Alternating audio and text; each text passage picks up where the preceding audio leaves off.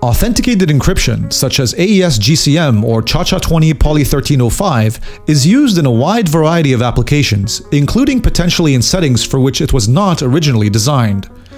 A question given relatively little attention is whether an authenticated encryption scheme guarantees key commitment, the notion that ciphertext should decrypt to a valid plaintext only under the key that was used to generate that ciphertext.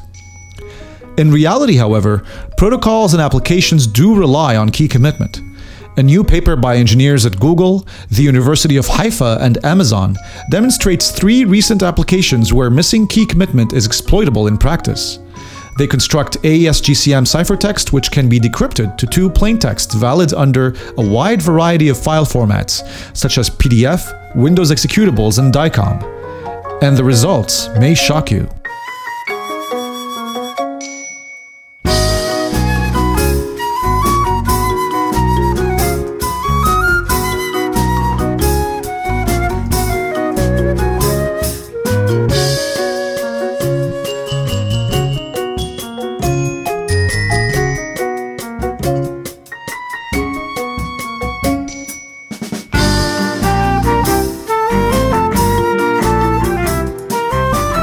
Ange Albertini is a reverse engineer, malware analyst, and file format enthusiast, having worked on Angecryption, encrypting a PNG to a JPEG with AES, on generic reusable hash collisions, malicious SHA-1 and Shattered, and he is currently an InfoSec engineer at Google. Stefan Kurbel is a security engineer working at Google in Switzerland, where he is responsible for security reviews and development of the cryptographic library Tink. Before, he worked as a researcher on the design and cryptanalysis of cryptographic primitives. During this time, he co-designed several cryptographic algorithms like Haraka, Gimli, Skinny, and Sphinx Plus. Hello, Ange, and hello, Stefan. Hello, Nadim. Thanks for inviting us. Hello, Nadim. Thanks. This is going to be a very good episode, I think. And always when we have discussions that combine 2 sort of different but related subsets of computing, I think that the result is always very creative and interesting. And I'm happy to say that this is the impression that I got from looking at this paper.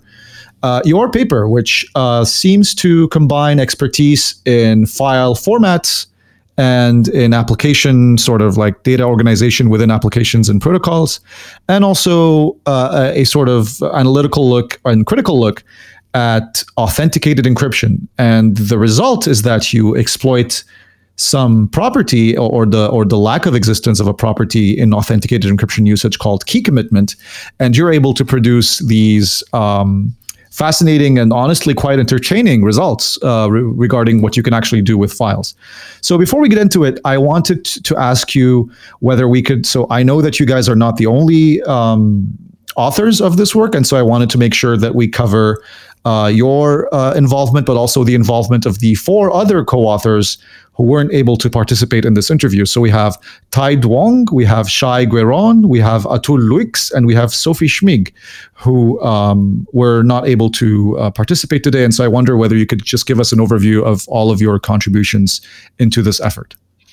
Yeah, so this work really started in our security engineering team at Google. So both Tai, Atul, and Sophie and me, we are part of the crypto team, and Ange is part of another team at the security engineering.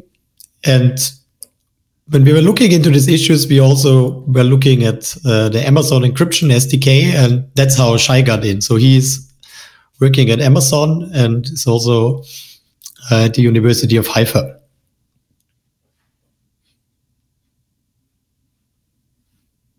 Okay. So let's get started. So what is authenticated encryption? I mean, we kind of assume that the listener knows what that is already to a certain degree, given that this is a cryptography podcast, but I think it's important to cover it because I also want to follow up with a question about key commitment. And so let's start off with authenticated encryption, maybe a brief introduction or sort of recap, and then key commitment. How is that a function of authenticated encryption, and how does it matter in this work? Yeah, sure. So, I mean, encryption typically only ensures you the confidentiality of messages. So in practice, you really want authenticated encryption. because authenticated encryption also gives you assurance about the authenticity and integrity of the messages. So the main difference between encryption, authenticated encryption is that you not only get a ciphertext, but you also get an authentication tag. And this authentication tag allows you to detect if someone, for instance, modified the ciphertext. And there's also many of these authenticated encryption schemes also support additional data, which is just authenticated, which is very useful if you have like some header information which you don't want to encrypt. And the main property is really, as soon as you change something in the ciphertext, it will be possible to detect. And this topic got quite a lot of traction in the last years also. So we had, there was also competition on this, the CISA competition, where the goal was to find new and more robust authenticated encryption schemes. And I think also a lot of listeners will be familiar with the NIST lightweight competition going on. And also there, one of the goals is to provide a lightweight authenticated encryption scheme. Okay. So we've all seen authenticated encryption. We've all used or heard of ASGCM or ChaCha20, Poly 1305, and it's pretty much used everywhere. Signal uses authenticated encryption. PGP uses sometimes, most of the time, authenticated encryption. TLS uses authenticated encryption. Some file encryption and disk encryption systems rely on authenticated encryption. Sometimes they do stuff that actually goes against authenticated encryption, like ASXTS, for example. And when I read your paper, I realized that authenticated encryption also has roles to play in things that might be sort of non-obvious or have non-obvious results. And a lot of this is due to the notion of key commitment, which seems to be absent from these systems that you guys look at. So what is key commitment? Yeah, so what we mean with key commitment here, so as I said, authenticated encryption gives you ciphertext integrity. So maybe intuitively you might assume, so what if I decrypt the ciphertext with a wrong key? I mean, I should be able to detect it. It kind of feels intuitive, but actually that's not something authenticated encryption guarantees you. It doesn't make any statements about different keys, basically. And this is the property we talk here about. So this property has been known for a while, and it's something which people looked into, and there are schemes which provide this, but in general, the authenticated encryption schemes which are widely used don't necessarily provide this. So and basically, I can go ahead and encrypt something, and I don't really have to, well, I guess the name sort of describes it. I don't have to commit to the key. And then any honest party can actually end up maybe by mistake, or maybe they're coerced by an attacker to use a different key. And then thanks to a lack of sort of like key commitment procedure, they could obtain a result that they think resulted from using the correct key, but in reality, it is a different result. Yeah, exactly. So that's kind of the danger here, because you decrypt with the wrong key, but the scheme will just tell you, oh yeah, this is great, this is authentic. Here's the plaintext, and you will not be able to detect it. And I think this is particularly problematic in practice, because it very silently happens when you decrypt and you think it's authentic. Then I can use the plaintext for anything, and the user will not notice. So when you think about encryption operations intuitively, there are pseudorandom permutations. And so with a good encryption function, you very rarely have the ability to control the output because it's just, by definition, it's supposed to be this sort of pseudorandom output. But in your paper, you actually are able to exploit a lack of key commitment in order to produce very tightly controlled results. At least it seems to me you're able to make a file decrypt into two different files and stuff like that. And so this is very interesting. And I think maybe we'll cover this shortly with Ange, who might be able to tell us more about how you were able to manipulate the lack of key commitment to produce files that you control so tightly.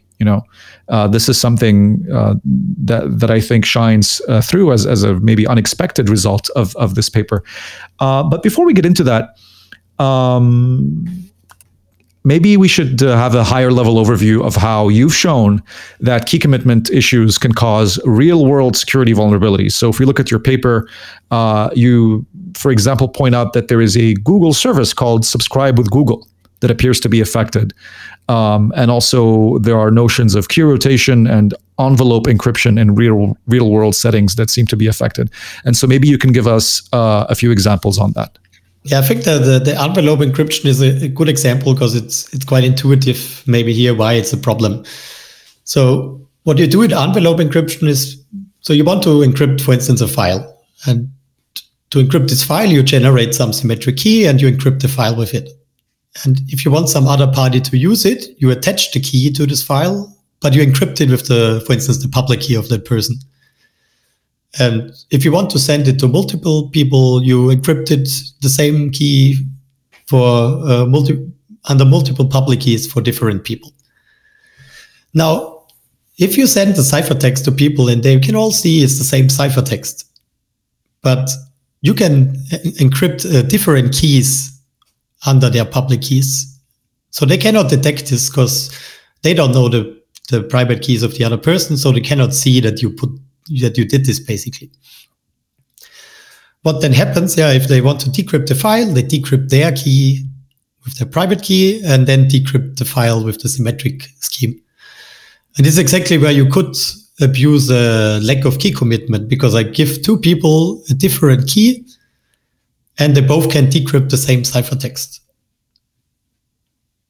And in the case, so there's this other example called Subscribe with Google, and I want to focus on it because I know that many readers will just see the word Google in there and say, wow, this is probably a service that's used by like a bajillion users. And so the impact might be strong. And so maybe you could tell us more about the impact on that sort of service.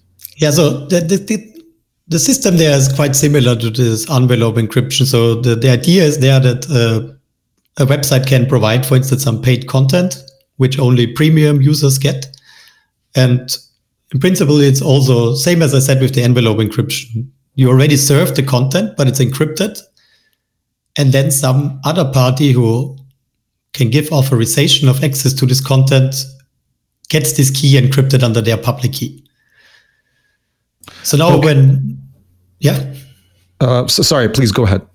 So then when a user wants to access this content, basically, they would go to this page, they get the encrypted content.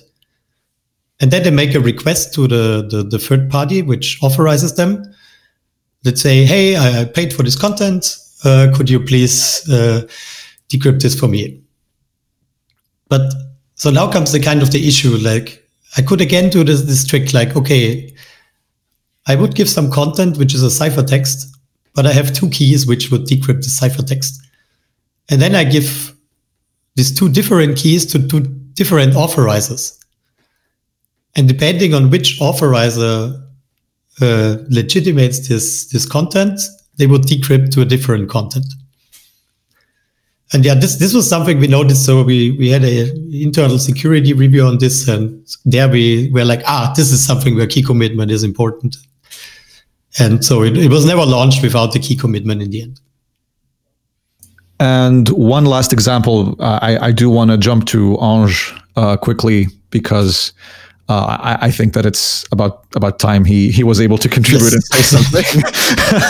But so for our listeners, the reason why we've had Stefan speak uninterrupted for so long is because he is the cryptography expert here and Ange is the file formats expert. And so I do look forward to Ange's contributions. But just one last question before we switch over is that I see that Facebook Messenger is mentioned a few times in the paper. And I was just wondering, to be honest, I wasn't able to read enough of the paper to understand fully the relevance of Facebook Messenger. And I also, when I look at the real world settings section, which is probably the one that I read the most closely, section number 2 of the paper, I didn't really see.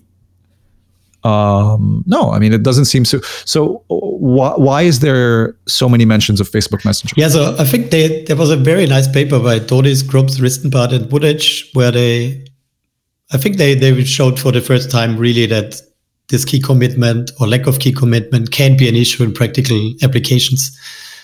And So in Facebook Messenger, they had like a abuse reporting system. So if someone sends you some offensive content, you could report this basically. And as it's a end-to-end encrypted messenger, you kind of get a cryptographic proof because the person authenticated their messages. Yes, message franking is what it was called, right? Exactly, yeah.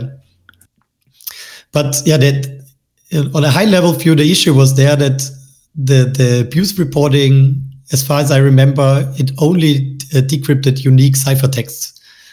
So if you send the same ciphertext twice to a person, it would only report one of them.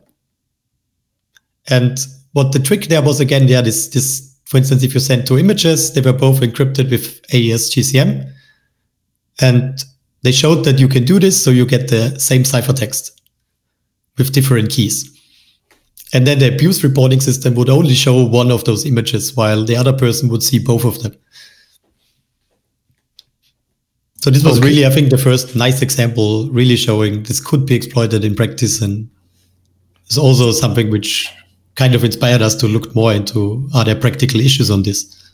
I understand. So basically it's prior art that inspired and also exemplified the absolutely the kind of work that is done here. So Aj. Hello. Yes, hello. How are you? All good. Scared by all this crypto knowledge stuff. Well, that's okay because the kind of questions that are heading your way are, I think, a bit different. So, really, I mean, for me, as more of a crypto person myself and not very much a file format person, I look at something like the lack of key commitment, and I'm able to understand, at least intuitively, in a quick sense, why this would be an issue. But what I don't understand at all, I am very surprised by this, is that you're able to exploit this sort of, because when you input a different key, just generally speaking, you're operating under the assumption that you're not going to be able to have any sort of prior knowledge of how this is going to affect the plain text upon decryption. Like, that there's going to be some change, but there is no sort of like efficient mapping that you have in order to sort of know exactly how this different key is going to influence the output plain text. And this goes totally in line with all sorts of assumptions that many people may have on authenticated encryption schemes, such as AES-GCM, for example. But in this case, in this paper, you're able to create files that just decrypt into two different files, right? And these two different files, like two different PDFs, for example, are readable. They open into readable PDFs and they parse correctly, and you seem to have a very sort of strong level of control over the resulting two files. And so in order to get into how you were able to do this, maybe we should introduce file formats in general. So could you start maybe by telling us what are the characteristics of a file format? And then from there, we can go into understanding them in more detail and understanding how you're able to control them in order to obtain these results. Yes, absolutely. So overall, file formats. So a file format, again, is a structure that's in a file makes a parser validate the file. So it's like that. This is first one thing that is important is that it doesn't mean that there should be only one file. As long as one parser is happy with some contents of that file, then that file is valid from a format perspective, but it doesn't exclude that it's valid from another parser, which means another format perspective. So first things is that file format is a structure that starts typically with a header, and most of the format enforce the header at the offset 0 at the start of the file. And since most headers enforce a magic signatures, like a sequence of bytes, a precise sequence of bytes at the very beginning, you cannot have simultaneously two different values. I mean, in a written state, on the same hard disk, at a static level, you cannot have a file starting with different values at the same offset. Therefore, you cannot have two formats that are enforced at offset 0 simultaneously in the same file. Then just after this header, which typically defines the metadata or the characteristics of the files, like image dimensions or video durations of this kind of thing, then there is the body. So the body directly follows the header, and the body contains the main data. And then at the end of the body, usually there's a footer, some kind of terminator that says to the parser, okay, this file is complete from the current format perspective we're analyzing. Therefore, just ignore the rest. So all these three elements have very important characteristics. But on the other hand, we don't need to understand fully all the details of the format. Yeah. Okay. But you still need to understand a certain level of tricks in order to combine several file formats together, and also to produce different files from a same starting point. And so, how here in our notes, you've mentioned certain techniques, like starting at non-zero, which I think is covered a little bit already, cavities, appended data, and something called parasite, which sounds very exciting. So could you please tell us more about what sort of techniques you're exploiting in order to make this possible? So indeed, as I said, if the header, let's say we want to put two formats in the same file. If both formats start with the magic and are enforced at offset 0, these two formats cannot coexist in the same file. So basically, you will look for a format that will typically not be enforced at offset 0. Typically, archive formats are like this, so like zip. Sometimes it's officially they have to start at the offset 0, and then, but in practice, there is some flexibility. There is some flexibility that you can put the format a bit later and the file will still be valid. Some formats natively start with empty bytes for various reasons, which I call a cavity. In this case, if you have a space, for example, if you take an ISO image, typically they start with 8 kilobytes of zeros. If you just put any file, if you put a small PNG image in this 8 kilobyte, both files will be valid. As I mentioned before, file formats typically have a way to tell the parser that this file is over. Like there's a footer, or there's a declaration of the file size, or there's a declaration of the number of elements, which means at some point the parser will just ignore what's after. So therefore, if you just append another format after this end of the other format, then two formats coexist. So basically, if you concatenate, this is the next part. Now, the last thing, the parasite, is that typically many formats make it possible that you have some kind of comment in the file, which is typically a string of text where you can say the origin of the file or whatever, created by GIMP or this kind of string. However, in practice, these commands can be very long, can be repeated. So, for example, in a PNG, a command can be like 2 gigabytes or 4 gigabytes. This space of the command declaration is just entirely ignored by the parser, which means you can put any data in it. So we can see that you can put another format as a parasite inside a format. Does that make sense? Oh, absolutely. I do think that makes sense. So these techniques are also apparently the same techniques that you use in an automated fashion via the Mitra software that you have written, which we're going to link in the description below, which is a tool to generate binary polyglots, files that are valid with several different file formats. And if we look at the methodology that Mitra uses to do this, it automatically tries to do it via stacks, cavities, parasites, zippers also. And I guess that, so this is an automated framework that you've developed. And we can even see a table here that sort of tells you which files you're able to combine with other files. So like, zip and zip. So what does does a dot mean no, or does an X mean yes? I'm not. Well, the problem is that is a sentence in a single language a polyglot if it's the same language? You say it's not the same category. It's difficult. It's technically possible, but here, yes, basically the zip will be valid, of course, but I think it's not necessarily possible to have two different contents, because these files with different contents of the same file type, I don't see them as polyglots, right? They are an entire different problem. Okay.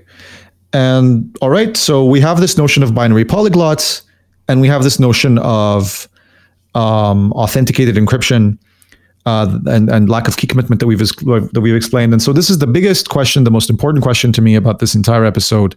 How are you able to combine your knowledge of binary polyglots and the knowledge of exploiting authenticated encryption in order to control how decryption gives you a different format that is also, a different result that is also valid and that parses into something valid? Because yes, we are able to create a polyglot, but what's missing for me here still is how you're able to use this in order to know which key to use to obtain a different plain text that is nevertheless valid and not just a bunch of garbage when decrypted. Yeah, I can maybe quickly explain a bit on the tech what are the conditions basically you get on the plain text. So because when you have, for instance, in GCM, you just encrypt and decrypt with counter mode. So we have one ciphertext now, and we XOR two different key streams to the ciphertext and get some plain text. But now, the interesting thing is, for instance, if I want to fix the first 16 bytes in the first plain text, I can just choose the ciphertext to be, if I XOR it with the key stream, to give me the first 16 bytes of the plain text I want. Now, what this means for the second plain text is that I will get very likely 16 bytes of garbage because it's a different key stream. I cannot control it unless the encryption would be broken. And this is kind of the issue you have to solve here, because you have to put garbage in one file or in the other file. I mean, with some costs, you can get some overlap, but it's quite expensive after a few bytes. And I think Arch can explain to you how you can hide this garbage quite well in the files, that it doesn't matter too much.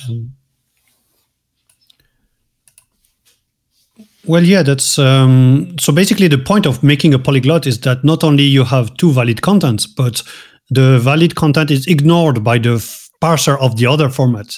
So when you, for example, just take a gzip and a zip, if you concatenate the zip at the end of the gzip will be valid because the gzip starts at the beginning of the file, and the zip will be valid because zip are parsed from the bottom. Therefore, by just taking any gzip and a zip and just concatenating that in that order. So again, zip and gzip will not work because gzip has to start at offset 0. And just because the gzip parser will see the gzip data and then ignore the rest of the zip, it will be fine as a gzip. And again, the zip parser will look for zip data, will ignore the gzip data until it meets the zip data, and then the file will be considered valid. So in both cases, the parser of each side is ignoring the other content, which is why it works with zip data. So it could also work with totally random data that comes out of decryption with the wrong key. So now I understand. So basically, you're not controlling it such that it produces desired plaintext. You are controlling which part of the plaintext gets corrupted, basically, and which part does not. Is that an accurate sort of summary? Yeah, I think it depends a bit on the scheme. So in GCM, it's basically like that, and we need one extra block. So you need another 16 bytes to basically correct the tag. Mm-hmm. And I mean, this attack has been known for a while, and we also looked at GCM SRV, and it's also very similar. You need a bit more blocks. And so you're targeting. Your goal is to decrypt such that some target is just completely scrambled, and then when the file is being opened, that part of the file gets ignored, and then the file gets read as the second file format instead, the one appended at the end of the file or something. Or in the original case, then the first file is read. And so, cool. That definitely makes a lot of sense. And I was wondering, do you have different results with different file readers? Like maybe one PDF reader will insist on reading the first part always, or the second part always of the file. Maybe some PDF, or not PDF readers, like some image readers or video file, whatever, like any application that opens a file format, or maybe a zip, an unzip program. Will be biased towards the second file and always, or biased towards the first file always, or do all the programs that you've tested seem to treat these polyglot files in the same way? No, it's a total mess, and each software is an interpretation of the specifications. I think the worst is that PDF.js, the Mozilla JavaScript reader that is used in Firefox, actually doesn't even need a PDF signature at the beginning of the PDF. It just requires a single space, which is pretty crazy. So they all have very, very different, not only compatibility possibilities, but also their own ways of interpreting the specification. And for example, zip can be also tricky. I know that Ruby is totally disrespecting the specification. And for example, JZip zip polyglot may not work if you open it with Ruby, but it will work with most standard tools, typically with a warning, and some software will not even produce a single warning. That is the most expected answer. That's what always happens when you have all of these formats and specs and everyone does their own thing. And indeed, when we did the SHA-1 collision proof of concept, we initially had some better strategy, but they were basically the techniques we were using was only supported. It's not even misread. It was just lack of support in all the readers except Adobe Reader. And therefore, we went for a simpler technique that had a higher percentage of compatibility, better coverage among software. Yep, that makes a lot of sense. Okay, so I think that we understand how this research works and the real-world impact. As a matter of fact, if I recall correctly, I don't know whether I'm remembering this correctly, but I think that you said on your Twitter feed that the PDF itself for the paper actually can be sort of decrypted into something else, maybe, or like it's the PDF for the paper is itself a proof of concept of the results of the paper. Is that right? Yes, totally. I definitely wanted to prove our findings, and the PDF itself is a combination of a PDF and a Windows executable, so portable executable. And this portable executable is a PDF reader. So basically, you can extract a PDF reader from the content of the file itself, which is by default a PDF. So when you download the PDF file, which is a PDF paper on imprint, and then if you run two OpenSSL statements, you actually get from the same file a PDF reader that is fully standard. I mean, the way the reader performs is standard. Is a known software, but just the file is a bit unusual, let's say. And then you can read the PDF in the PDF reader that you got from the PDF and then you put the PDF in the PDF reader and get that PDF also. Absolutely. Which means that was done just with the final PDF and the executable of the reader, which means we could use exactly the same attack, the same technique, and the scripts are public to just, if you ask me for a PDF, I send you a PDF that is also combined with the malware I chose.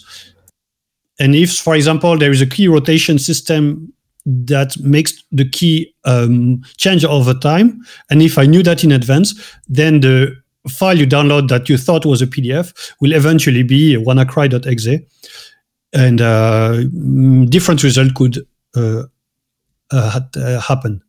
Let's not give people any ideas. So how can we remedy the vulnerabilities shown here? And how can we best address key commitment issues in examined protocols and applications? So the paper mentions that addressing key commitment issues is not particularly difficult and it would eliminate this sort of vulnerability. Could you give us a recap on how this can be done? So there's actually also been quite work in this area on making schemes more robust. But what we were lacking kind of is that all previous solutions, they were either not plugin compatible. So if I use AES GCM in my software, I don't want to replace the encryption algorithm. Or they were more costly. Like typically they had to process the whole message. And this is something which users typically not want. It was also actually the case of the Facebook Messenger. They explicitly used AES GCM because of the performance. So yeah, in the paper, we're actually proposing two different solutions. So the first is it seems very obvious to do that. So what we suggest is in the case of AES GCM, you just add a block of zeros in the beginning. And if you decrypt, you then check, is the block still all zeros? And if so, then you know that the correct key was used with very high probability. And so that's a quite simple solution that you can easily still use that if you have a standard API for AES GCM. I think it's also quite interesting because it raises some questions about the security of the block cipher. So for this construction, we assume that it's an ideal block cipher, but if you use AES, then suddenly it's not so clear. Can you find such a pair? So also to all the cryptanalysts out there, we couldn't find that anywhere in the literature. So can you construct a pair of, so you have two keys and you encrypt 0 with AES such that the ciphertexts are the same. So you can control the keys, but the input is fixed and you want to find a collision. So I see. This would be quite interesting if somebody could show that this is possible. And I mean, with very high probability, this must exist, especially for I think so. Yeah, larger keys, it's guaranteed. I think you're going to need a lot more computational effort though for something like that. Yeah, exactly. But that's one solution we have. And the other solution is basically you take the key and you apply a PIF to derive a commitment and you derive another key, which is then used for the encryption. And then you can basically check, unless you can get collisions for this PIF, you basically have a guarantee that you cannot break this commitment. And this was actually the solution also which Amazon then deployed to address the issue raised in the encryption SDK. Okay. That sounds good to me. So I think that that is pretty much it for this episode. Do you guys have anything to add? Any part of the paper that you would like to highlight before we sign off? Yeah, maybe just want in general highlight. I think the big issue here is that we have a lot of different authenticated encryption schemes, but they have different properties.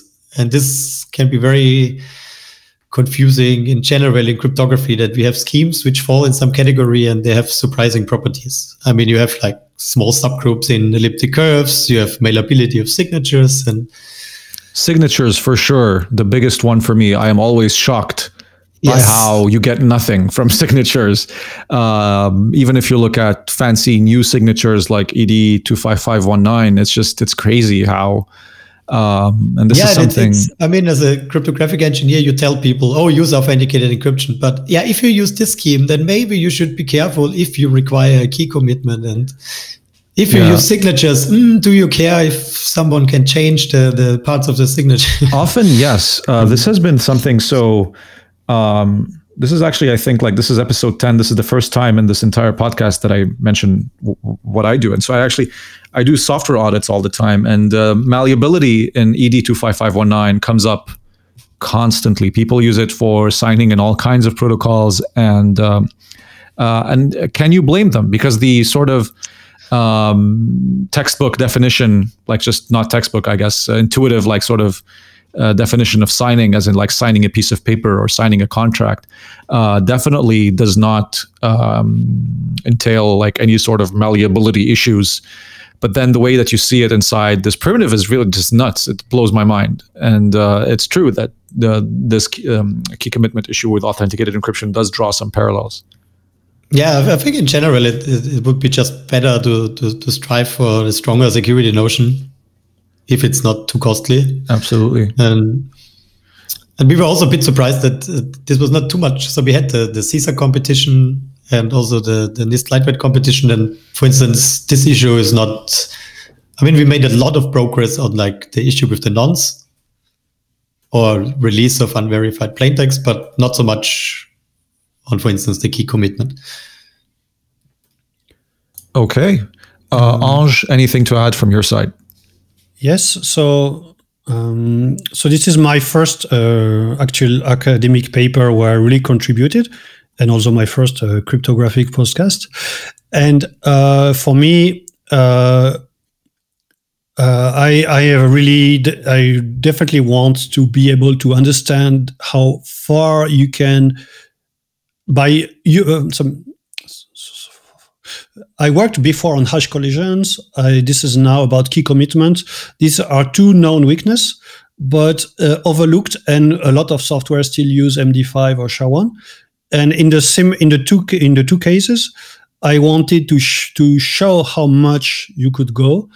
And exactly like a couple of years ago, I was trying to kill MD5 as much as I could by providing workshop and knowledge and hash collisions and script to automatically generate your hash collisions, and even tutorials to teach people, because not everyone is doing necessarily cryptographic research. But if you're just doing a pen test of a system that is indexing files by MD5, within a couple of hours, you could produce automatic instant generic collisions with some file format tricks. And here it's the same.